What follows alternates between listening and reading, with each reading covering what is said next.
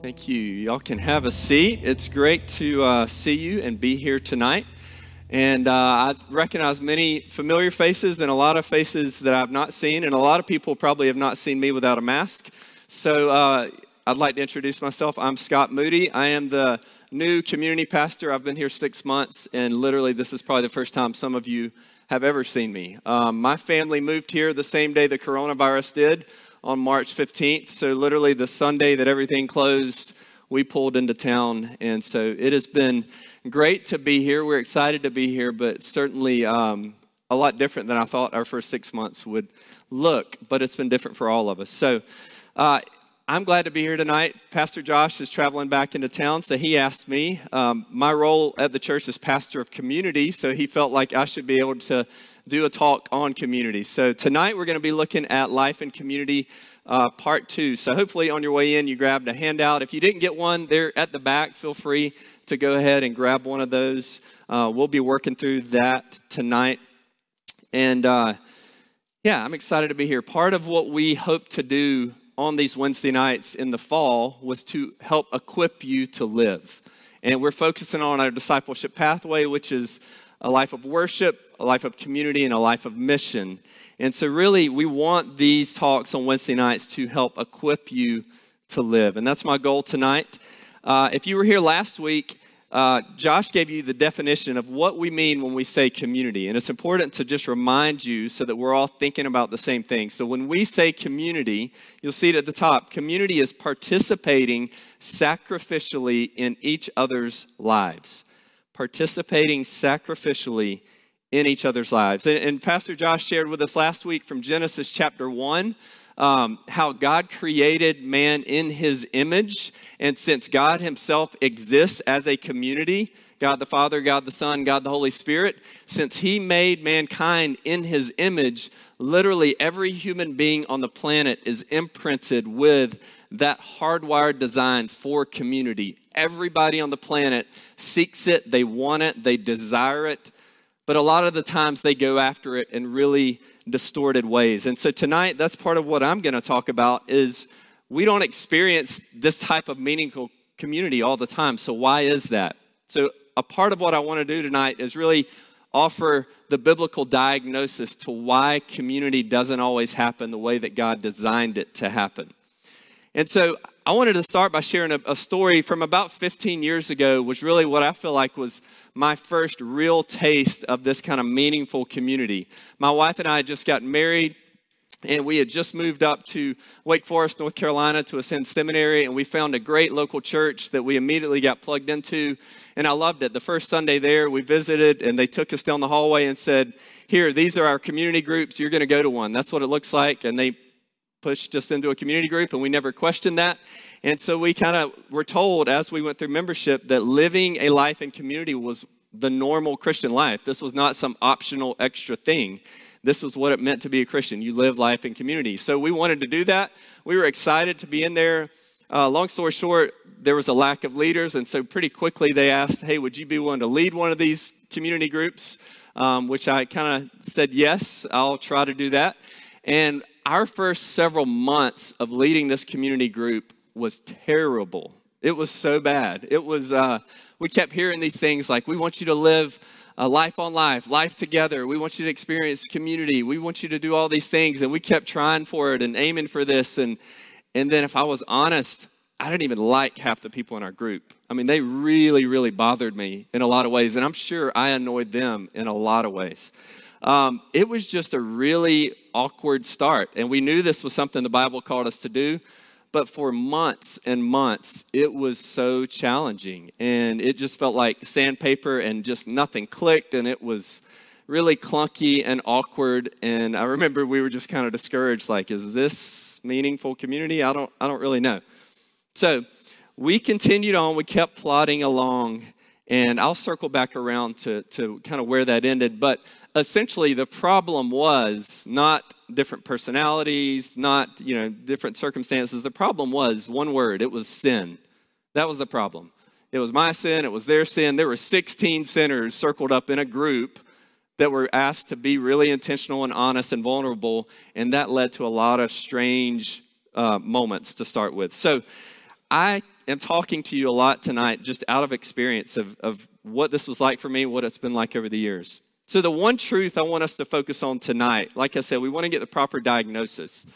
So you'll see at the top, one truth, although we were created for community, our sin distorts it. Although we were created for community, our sin distorts it. So remember, we define it as participating sacrificially in one another's lives. Kind of a distortion of that reality would look something like this. Instead of participating, maybe we avoid and evade relationships. And instead of sacrificially entering in, maybe we protect ourselves and don't necessarily want to get too messy. Instead of really going after people, sometimes we can view relationships, what's in it for me, how does this benefit me, and that's how we can go about community. So we don't want to evade, we don't want to run from it, we want to learn to lean into it. But our problem, again, is that sin distorts it. So I don't want to assume that we all are on the same page with what I mean by sin. It's not a word we hear a lot, but thankfully we're in a church that teaches the Bible, so you guys should be familiar. But sin is essentially any failure to conform to the moral law of God in act, attitude, or action. So you may have heard the idea that sin can be missing the mark. You know, if you've got a bullseye, sin is missing the mark. We never hit the mark in our sin. Or maybe sin is described as rebellion against God, which it is. Or maybe you've heard sin described in terms of idolatry, which we will explore that a little more later. That is another essential nature of sin. But tonight, I really want to give you 3 foundational truths about how sin distorts community. And then we're going to close with some practical barriers that keep us from experiencing this community. So you'll see there in the Remember This section. So first of all, we need to understand that we are all sinners by nature and by choice. We are all sinners by nature and by choice. Psalm 51:5 says this. This is a psalm of David. David says, "Behold, I was brought forth in iniquity, and in sin did my mother conceive me." So David's not blaming his mom here. He's not saying she conceived me in sin. If you look at all of Psalm 51, it's David examining his heart, his life, and he sees the sin in his life. He sees these shortcomings, and the further he looks, he realizes this literally goes back to birth. I was born a sinner. If anybody in here has a 2-year-old, you will know from experience that I never had to teach our 2-year-old how to throw themselves on the floor and pitch a fit. I don't do that. I haven't thrown myself on the floor. I haven't modeled that for them. I have, expressed frustration, but literally not throwing themselves on the floor. But 2-year-olds naturally do that because they have a sin nature, as do everyone. Romans 3:23 tells us, "For all have sinned and fall short of the glory of God." All means all. Not a single person in this room, not a single person on this planet is not a sinner. All of us have sinned and fall short. And then not only is it our nature, but it really is our choice. We could say, well, that's not fair. We got Adam's sin nature. But no, we actively choose it all the time. Listen to Ephesians 2, the first 3 verses. Ephesians 2, 1 through 3. It says, you were dead in the trespasses and sins in which you once walked, following the course of this world, following the prince of the power of air, the spirit that is now at work in the sons of disobedience, among whom we all once lived in the passions of our flesh, carrying out the desires of the body and the mind, and were by nature children of wrath like the rest of mankind. So do you catch that there? We were following a course. We were carrying out these desires. We were doing this. We were choosing to live out this sin nature. That's the reality for us. We were dead in sin. We lived in the passions of our flesh. It says that we were children of wrath. You may remember from 2 weeks ago, Pastor Josh described he was going to bring a mirror, and he described kind of the essence of sometimes we have the mirror turned inward, and then God turns the mirror right side out. So we exist to really be these 45-degree angle mirrors that reflect God's glory out into the world. Really, the nature of sin is to turn that mirror back onto ourselves, and it's just this inward curve that all we see is ourself and our shadow in everything. So we have a sin nature, and we willfully choose to sin. That's the first thing we need to understand. Secondly, Sin has devastating effects on our relationships. Sin has devastating effects on our relationships. If you have your Bibles, go ahead and turn to Genesis 1, 2, and eventually we'll be in chapter 3 tonight. But if you're familiar with your Bible, Genesis 1, if you've ever taken time to go through Genesis 1 and just underline how many times you see the word good, it's amazing. Genesis 1 is this unbelievable picture of God speaking the universe, speaking creation into existence. And as he does this incredible act of creation, he's constantly saying, and he saw it, and it was good, and it was good, and it was good, and it was good. We see this world where he has created man and woman, and they live in perfect relationship with him. They live in perfect relationship with one another. They live in perfect relationship with the creation. Everything was flourishing. Genesis 1 and 2 is this world of human flourishing. God and man were together, and everything was as it should be. Then we get to Genesis 3. And this is one of the darker chapters of the entire Bible. But again, we have to understand the implications of it to understand how sin really affects humanity. So let me read in Genesis 3. I'll read the first 13 verses for us. Genesis 3, 1 through 13 says, "Now the serpent was more crafty than any other beast of the field that the Lord God had made. He said to the woman, 'Did God actually say?'" So you see, he questions God's word.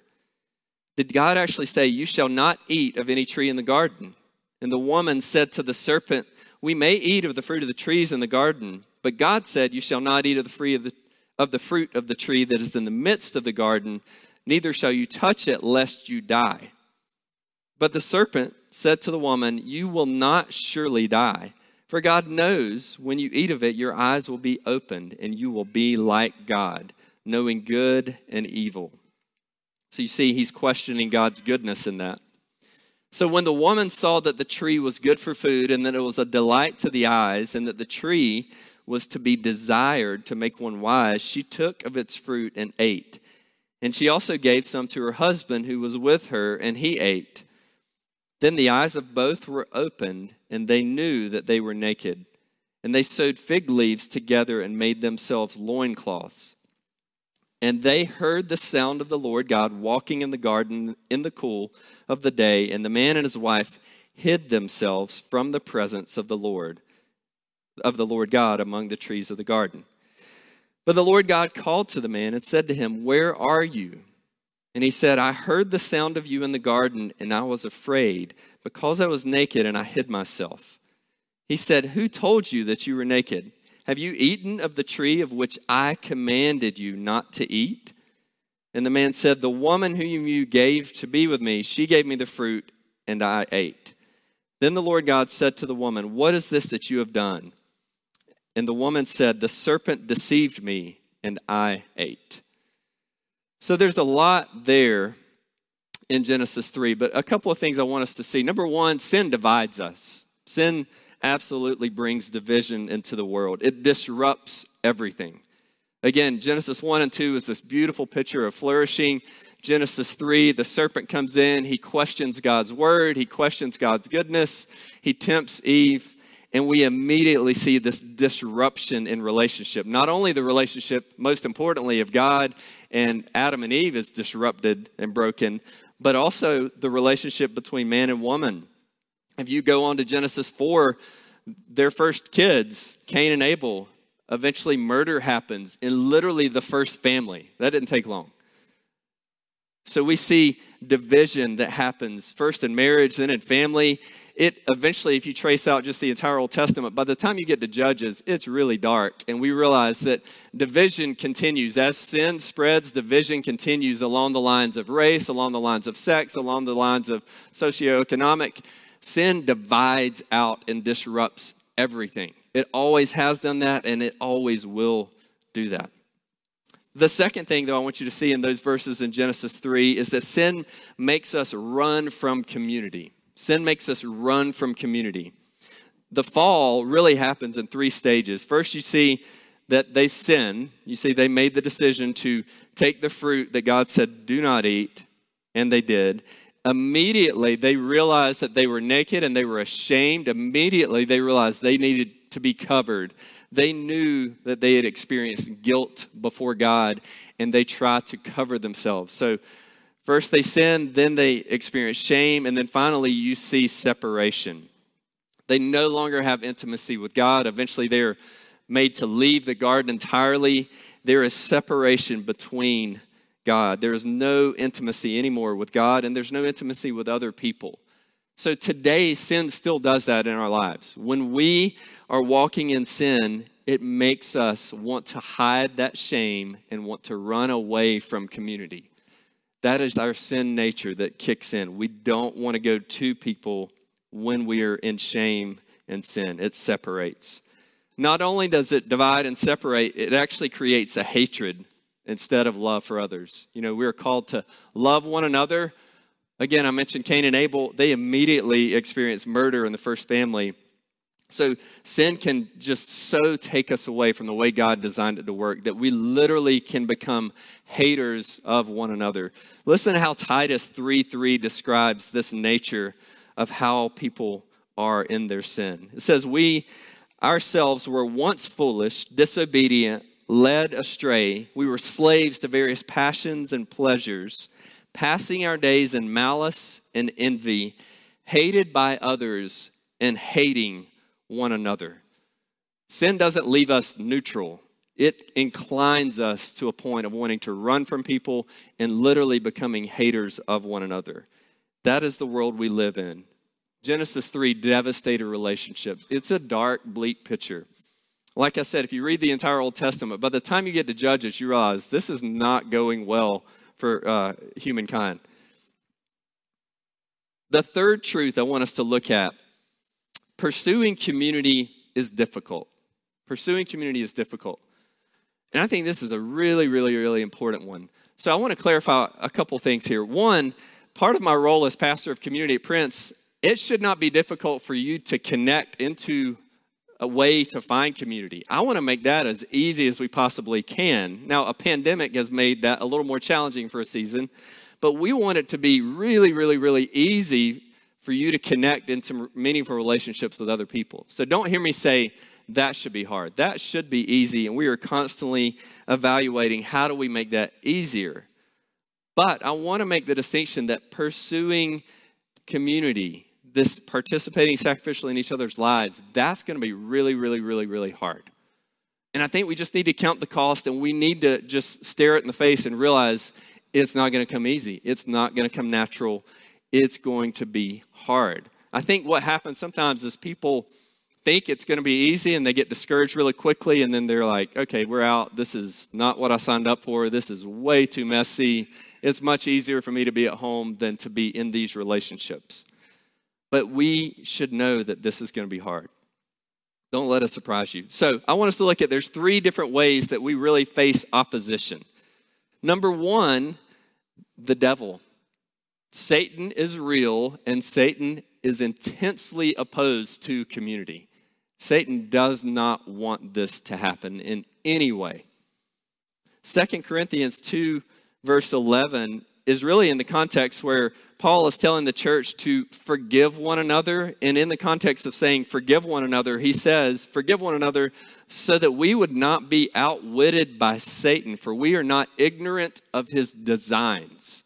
So there's this idea, just as he was in Genesis 3 as the serpent, he was crafty. He tries to outwit us, and he puts designs in place to try to destroy and prevent real community from happening. You know, the enemy's strategies are so many times divide and conquer. He wants to create division. He wants to separate us out. A lot of times, assuming the worst about a person. That is a design of Satan. If he can get you to not give somebody the benefit of the doubt, if he can get you to assume that they meant the absolute worst by how they treated you or what they said or what they didn't notice, if he can get us to assume the worst, that's going to spiral us away from community. That is a design of the enemy. If he can create bitterness in our hearts to the point that we are not willing to forgive people, that's a design of the enemy. That's straight out of his playbook. He is opposed to community. We have an enemy. He is designing things to try to divide, conquer, and overtake us. If you watched a football game on Saturday night, you learned how an enemy can design plays that pretty quickly overcome a defense, right? We saw the Empire of Alabama design some plays that pretty quickly proved that our defense could not stay up with that. So in the same way, I'm not comparing Alabama to Satan. I don't think. Ryan, I'm sorry if that happened. But in the same way that their offensive coordinator designed a game plan to try to defeat us, Georgia, we have an enemy that is designing a game plan to go after us. And we've got to, as believers, to be aware of that. So the first opposition is the devil. He is absolutely after us. 1 Peter 5:8 tells us more about his nature. It says that we are to be sober-minded, to be watchful, because we have an adversary, the devil, that prowls around like a lion looking for someone to devour. He prowls around like a lion looking for someone to devour. That makes me think of those Discovery Channel like shows where you always watch the lion go stalk the zebras, and he always goes after the one that gets isolated, right? He never goes after the big pack. There's safety in those numbers, but the one that's got a hurt leg that's limping behind, the lion comes and just takes him out. That is the same way the enemy comes after us. If we are in isolation, if you are not in community, if other people don't really know you, this idea of somebody in your life really know, how are you? What's going on in your life? Where are you struggling right now? If you can't think of a person right now that knows that about you, I'm telling you, you are like the zebra that's hanging out about to get picked off. That's not a good place to be. We can't be isolated because we have an enemy that's coming after us. The second opponent that we face is the world. And I think this can really be fleshed out in two different ways. In Genesis 3, if you go down in verse 16 and 18, God's kind of going through and saying, everything that used to be flourishing is now going to be cursed. There's a reality. There's going to be pain in childbirth. There's going to be thorns and thistles as you try to work the ground. It's going to be hard. So I think part of it is circumstances are just really hard in a broken world. You know, we have things like pandemics that happen in a broken world that make community really challenging. But the second part of it is back to Ephesians 2. It referred to this idea of that we are following the course of the world. Following the course of the world. That picture of course really refers to the ways that our culture and our society and the masses and the herds are running this course. Maybe it's a course of they believe that everything is just all about you, self-centered. They believe that naturalism is the only explanation for the creation of the universe. They believe that instant gratification is a right. I should not have to wait more than 22 seconds for anything. That's like the course of the world. It's teaching us, it's discipling us in this way of the world. It always makes me think of this idea of being on the wrong course. Once you're on the course and you're with the masses, it's really hard to not go that way. My previous church, there was this group of young guys and college students that did these Spartan races. Anybody in here ever done a Spartan race? Do you know what these are? People like willingly hurt themselves. Have you done one? Okay. I don't know if you've done one like this, but they were telling me about the race, and it was this crazy thing in the mountains where they run 15 miles and they climb walls and they, do all these things. But the craziest thing by far was on this course that they were all following was they got to a point where they had to belly crawl through deep mud puddles with these electrical probes with electric shock hanging down. And so if they raised up too much, it literally would shock them because they're in the water, and literally herds of people are paying $250 to do this. That is like the picture of following the course of the world. I'm like listening to these guys going, I'm confused. Like, you can pay me $50 and I'll shock you if you want that. And I'll give you a little medal for doing it. But that's that idea of the world is just this herd that's trying to take us somewhere. And so we got to be aware of the world is trying to take us somewhere. And by the way, it's usually not biblical community. So just a hint there. The third thing, we've got to understand that we have a real opposition. And this one is one of the most tricky to deal with. It's the idea of our flesh, our sinful flesh. Listen to what Galatians 5 says about this dynamic. Galatians 5, verse 16 and 17. I just got a new Bible, by the way, and I can't stand it when you need a new Bible. You can't turn to the pages you used to be able to find as easy. But Galatians 5:16 and 17 says this, "But I say, walk by the Spirit, and you will not gratify the desires of the flesh. For the desires of the flesh are against the Spirit, and the desires of the Spirit are against the flesh. For these are opposed to each other to keep you from doing the things you want to do." So there's this idea in Galatians 5 of the Spirit that resides in us. If you are a follower of Jesus today, the Spirit of God is in you. If you're not a follower of Jesus, the realities of Genesis 3 are that you are currently still separated from God. So I would love to talk to you. If you're here tonight and you're thinking, I've never heard this, I don't know Jesus, love to talk to you afterwards. But if you are a believer, the Spirit of God is in you, but our sinful nature is also still there, right? It doesn't just disappear. It would be great if it did. But it presents this idea of just this battle where the things I want to do, I don't do. Think Romans 7. And the things I don't want to do are the things that I do. There's this constant battle where our sinful flesh is warring against the Spirit. That is a reality. That can be discouraging. Listen to this quote, though. John Piper says this about that dynamic in Galatians 5.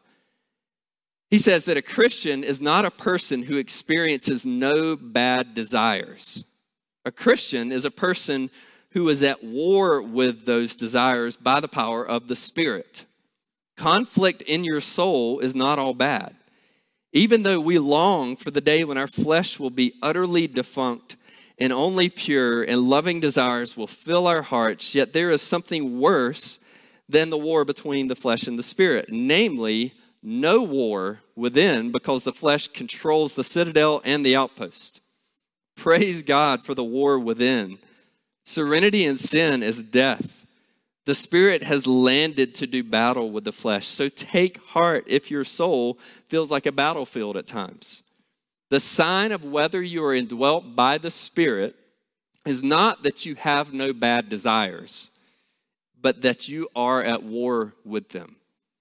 So I hope that's an encouragement. If you struggle with these sinful desires, if you are struggling, if you hate those, if you are warring against those, because our disposition towards sin changed when we met Christ, sin is no longer our friend, it's our enemy. It doesn't mean we still don't struggle with it, but our relationship with it has changed. We hate it, we want to fight it, we want to battle it, we want to see less and less of it in our lives. So that's really good news. If you are in Christ, you are no longer a slave to sin. But the reality is we still have indwelling sin that just roars against us constantly.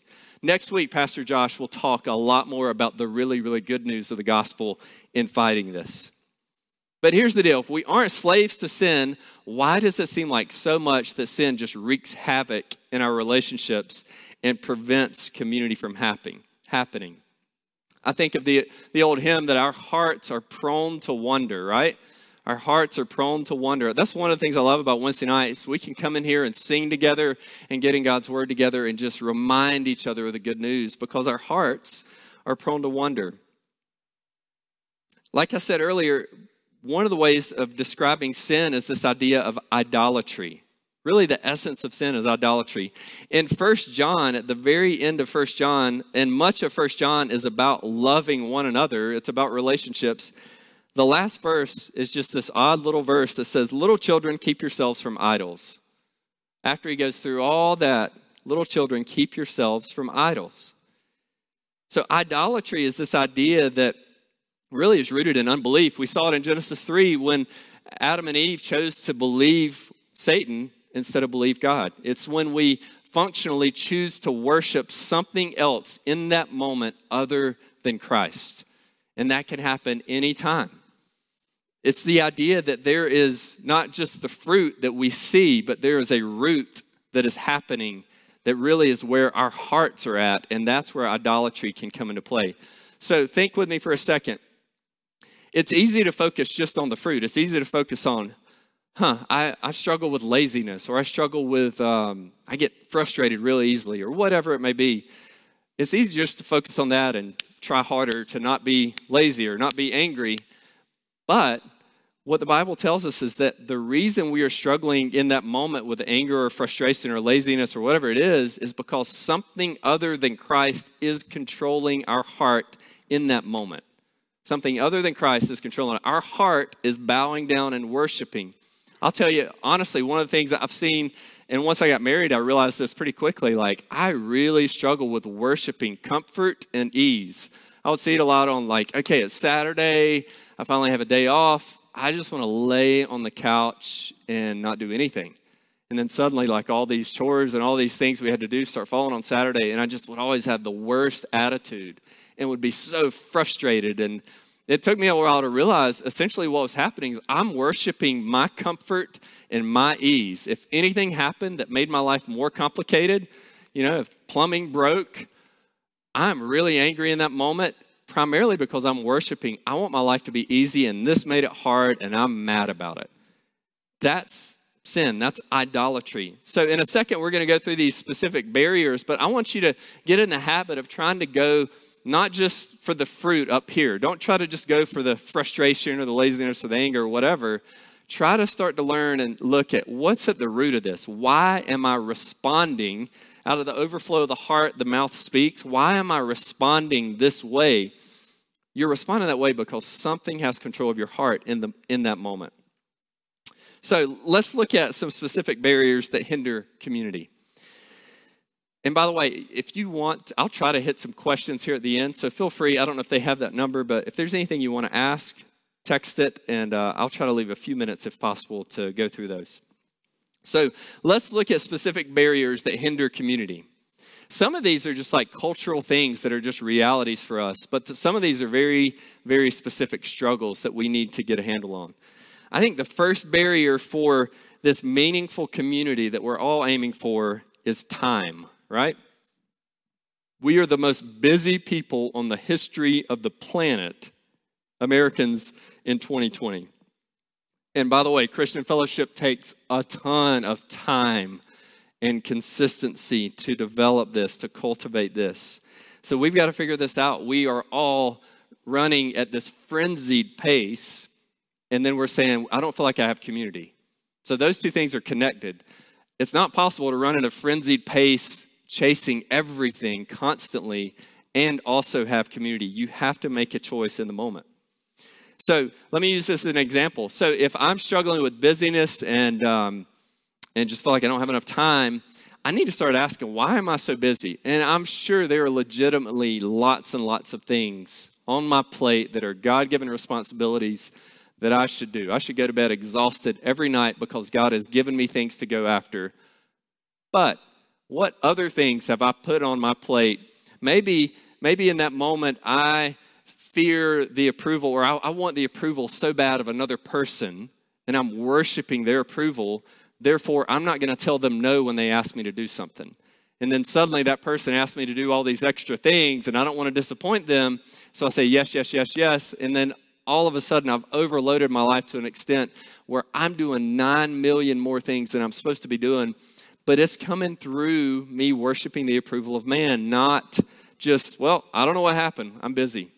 So I want to encourage you, evaluate your life and try to figure out if you are at this frenzied pace and you feel like that's a barrier that keeps you from community, why is that? What's going on? Look at that. Second thing is location or proximity. It is really hard to do community if you're never around each other. Very hard to do. We just learned this in a pandemic. You probably were like, April and May just seemed really tough because we're all locked into our homes. It's really important for us to try to figure out ways to spend time together. But Prince Avenue is a really unique church. I bet there's 7 or 8 different cities. This is kind of a regional church where you've got people coming from Gwinnett and Oconee and Jackson and Clark and all these other counties that people could be in your community group and you live 45 minutes away from each other. So it's really hard to do life with them, right? That's a reality for us at Prince Avenue that is really different. We're not like the neighborhood church where everybody is like walking to the market on Saturday together and you're constantly seeing each other. We're a church that's zooming by each other on the highways constantly.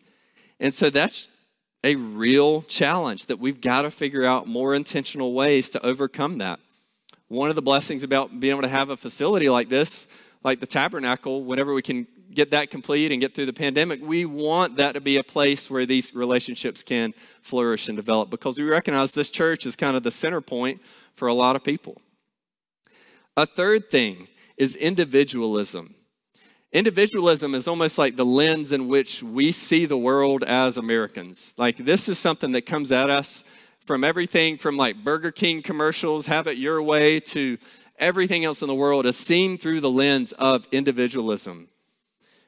This is a really tricky one. I don't think we fully understand how much this one affects us. There's this idea that even American culture really prizes this independence. Like, we don't celebrate Codependent Day or Dependent Day. We celebrate Independence Day. And there's good things about that. But when it goes all the way this way, again, sin can distort it, and we can have this very independent attitude, or this self-reliant, autonomous, like, you do what works for you, but don't step over into my world and speak truth to me, because, I'm my own autonomous person. That is the air that Americans breathe. That's everywhere. We got to recognize that. Another thing, what I'm calling social media illusion. And please hear my heart on this. Like, I'm not saying social media is bad. I am saying it's got a lot of challenges you got to be really careful with. But this idea of an illusion makes me think, when I was a kid, I remember going to see David Copperfield. Remember the magician, David Copperfield? My dad took me to see him. And I was always blown away when it looked like he sawed a person in half. And you're going, I don't get it. Like, he sawed through that. How are they not sawed in half?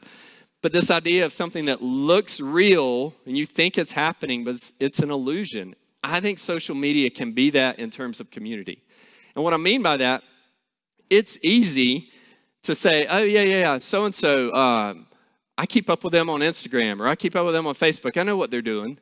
But if you really dig into that, you really don't know how they're doing. Like, if they have all of a sudden tragedy hits, you aren't in their lives. It can give us the illusion that we're in their lives because we kind of know, yeah, they just went to a trip to the mountains, or they just did this, but it can keep us from actually taking the step to really get into their lives.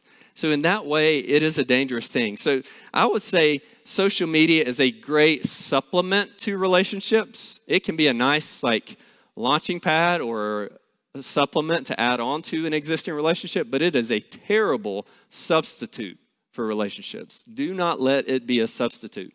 It can fool you into thinking you have relationships, and you suddenly will realize, actually, all I do is get on social media. I haven't sat across from a person in a long time.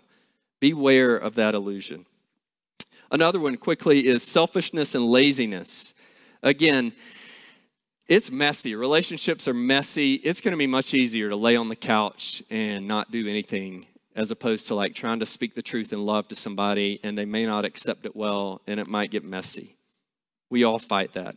Another one is pride. Many Christians avoid fellowship because they just think, I'm good. I don't need it. My life's not a wreck. I don't need it. Let me explain this to you. Sin is really like that carnival mirror where we can't see ourselves accurately. You all need it. Every single person in here needs it. Do not believe that lie that you don't need other people in your life. We don't have it together. I'll be the first to tell you that. Critical spirit or lacking grace. The idea, people are going to hurt us. People are going to say ridiculous things. People are going to be awkward with us. We've got to be willing to bear with people and just be patient and gentle and forgiving. That is the reality for us. Lastly is fear, shame, and hiding. We saw that in Genesis 3, this idea of when sin entered the world, shame entered, and then they hid from God and hid from other people. People are going to evade you. They are going to not want to be around you. If you see them doing that, be persistent. Go after them. Try to sit down and see what's really going on. So let me close by telling you this. Remember my community group that my wife and I led 15 years ago? How it started off really, honestly, terrible for months and months, and we all got on each other's nerves, but we just steadily plodded along, and we kept going, and we kept going. And a couple of things started to slowly change it. One of those things was we started to, every month we were doing a service project together at this community park, and it kind of got us around a common purpose. Another thing was God plopped a lost person right into our group, and he's all of a sudden coming saying, I don't know Jesus, what does this mean? And then that really got our eyes off of ourselves, and we're all trying to have lunch with this guy and walk through, and we saw him come to faith in Christ. That was a huge moment in our group. But the thing that changed it the most was when tragedy hit. When my wife, Jessica, was 8 months pregnant, we, the ladies in our community group threw a baby shower for her. At that baby shower was another couple. They had a 6-week-old baby that had just been born, and she was at the shower. That was on a Saturday. That next Sunday night, we get a call about 10:30 that night saying Lucy, the 6-week-old, stopped breathing, and they're rushing her to the hospital. And I remember Jessica left right away, and I went and circled through and picked up some other people in the group. And we meet at the emergency room, and it's just surreal walking in, and you see them and realize their baby did not survive, and they're holding their 6-week-old with no life. And our pastor's there, and our whole small group is around them, just crying and praying with them. We went back to the church office, and we stayed up all night. I bet I didn't say 10 words the whole night. We just cried, and we were there with them. We had people, family stayed with us. They stayed with us. Like, we rearranged everything about our schedule for like a whole week to try to be with them. We were pallbearers at the funeral. It was just the worst time. Then, a month later, as they go through that, our son is born. And I remember feeling guilty that here we are, we have a healthy baby boy. And not 20 minutes after he's born, we get a knock on the door. And guess what couple is wanting to come see us? But the couple that just lost their daughter. And I remember they came in and they have so much joy on their face. And I've got a picture of them holding our son. And they were just so encouraging to us in that moment. And I remember they said, we want to get you food. Don't eat this hospital food. Where do you want to eat? And they drove like 30 miles to go get this Italian food, this eggplant parmesan. And then they brought it back to us. And they served us at their lowest point. And there were many times after that, they eventually had months of just wrestling with what is God's purpose in this? How is God good in this? And they really, really, really struggled. And we struggled to know how to navigate that with them. It was really hard. There were times where I felt like I said the wrong thing or stepped on toes and I shouldn't have said this or I didn't say that. And it was really tough for a long time. But that changed everything. Now, 15 years later, this group spread all over the country. But my wife is really good at being thoughtful, and she wrote down the birthday of their daughter Lucy in her planner that year. And for 15 years, she has written it down in the planner, and every October, she will send her a message saying, love you, friend, just thinking of Lucy today. And last year, she had the privilege of driving a few hours on her birthday to spend the day with our friend that we hadn't seen in 10 years. And just the other day, Jessica sent the text. It was her birthday again.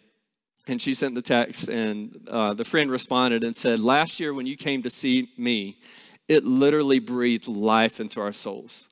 And she said, thank you for never forgetting our daughter. So that changed everything. But here's the deal, and I know I'm not going to have time for Q&A, but remember those first several months of that community group, how awkward and terrible it was? There's no doubt in my mind that was the schemes of the enemy was trying to tear that group apart. It would have been so easy for me to say, this is just not working. Like, we're just not going to do this. It would have been so easy for that couple to say, I don't really get along with you guys. Like, I have nothing in common. It would have been easy for them to drift and just say, we're going to come to church and that's it. I really believe Satan was trying to tear that group apart because he knew a year and a half later, the bottom would fall out for that couple, and they needed brothers and sisters to walk through it with them. And our lives have never been the same, having walked through it with them. So I want to encourage you, if you're in that place where you feel like it is easier for me to just kind of stay on the sideline, it's not as messy, you don't know when the bottom's going to fall out. And I promise you, if you don't have community in those moments, it's not going to go well because God didn't design you to go through it alone. So let me plead with you. Let's be a church that pursues one another. Let's be willing to put up with all the frustrations and all the awkwardness and all the I don't have anything in common, and let's go after people. Let there not be a single person in this church that is isolated and alone and in danger. And so it's easy to sit back and wait on other people to make that happen. And again, we want to create easy pathways for it. But I want to challenge you. Think of somebody who you are concerned about that might be alone and go after them this week. You've got some questions that you can discuss with your groups. There's some applications things. I really was hoping to answer questions, but It's 7:30, so I don't want to keep you guys. But thanks for being here tonight. Pastor Josh will be back next Wednesday night, and we will continue to look at community. So I would encourage you, bring some people with you. This is really, really important. So thanks for being here. God bless, and we'll see you on Sunday. Have a good night.